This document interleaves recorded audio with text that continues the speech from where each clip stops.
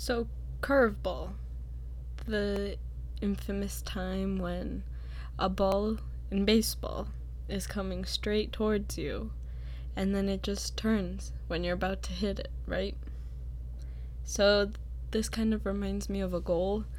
When you have a goal in mind and you're trying to figure out how to reach that goal, how to complete it, sometimes it's a curveball goal, where you think you're gonna do it, and you think you have it all figured out, but then you don't, and it's a curveball goal.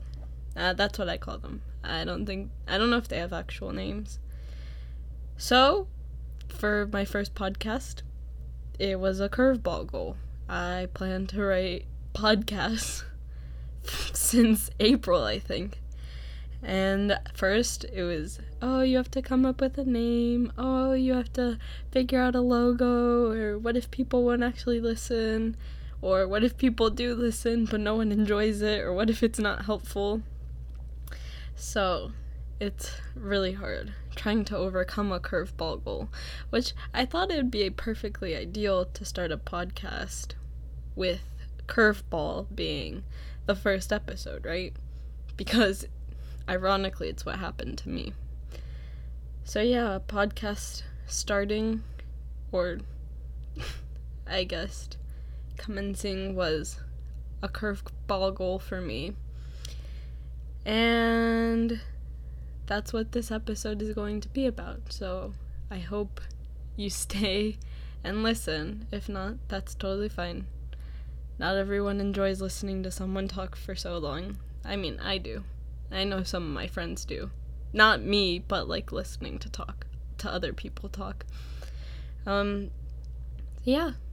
This is Uncut with Saskia. Or you can call me Sas. It's whatever you prefer. So, Uncut is a podcast show that I'll try to be starting or continuing throughout I don't know how long.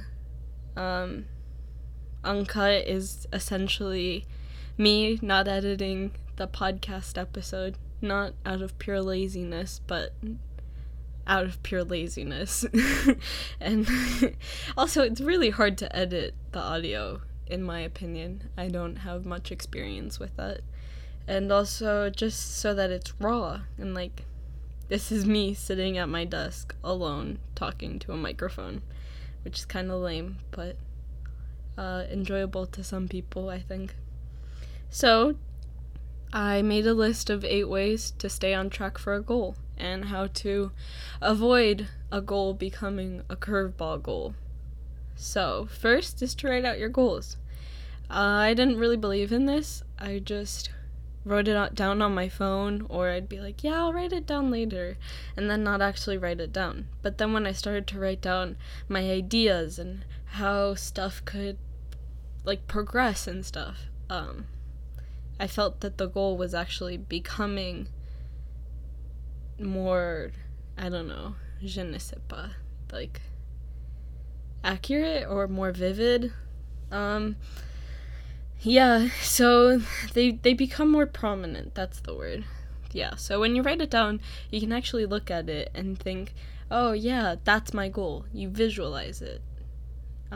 So writing them down was definitely helpful for completing the goal and avoiding the curveball.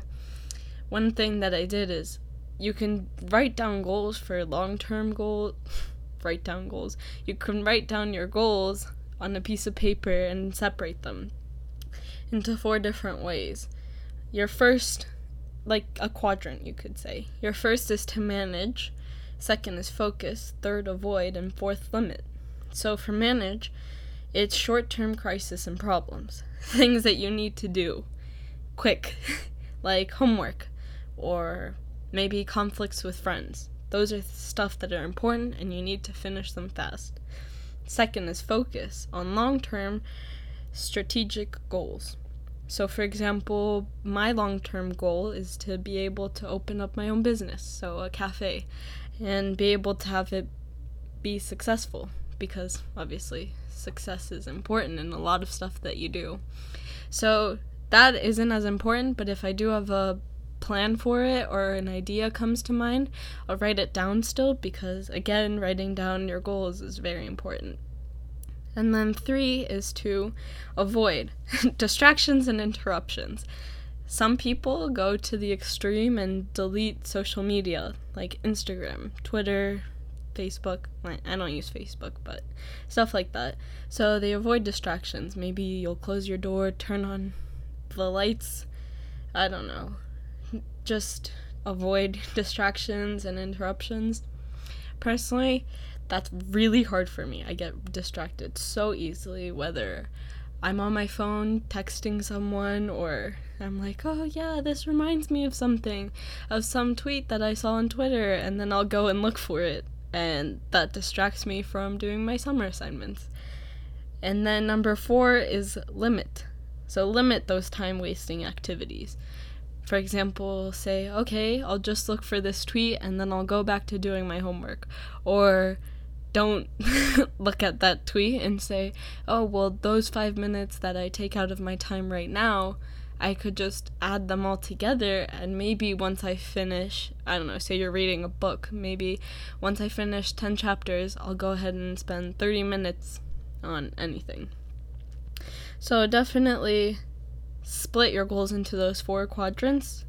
Important and urgent, important not urgent, urgent but not important, and not urgent.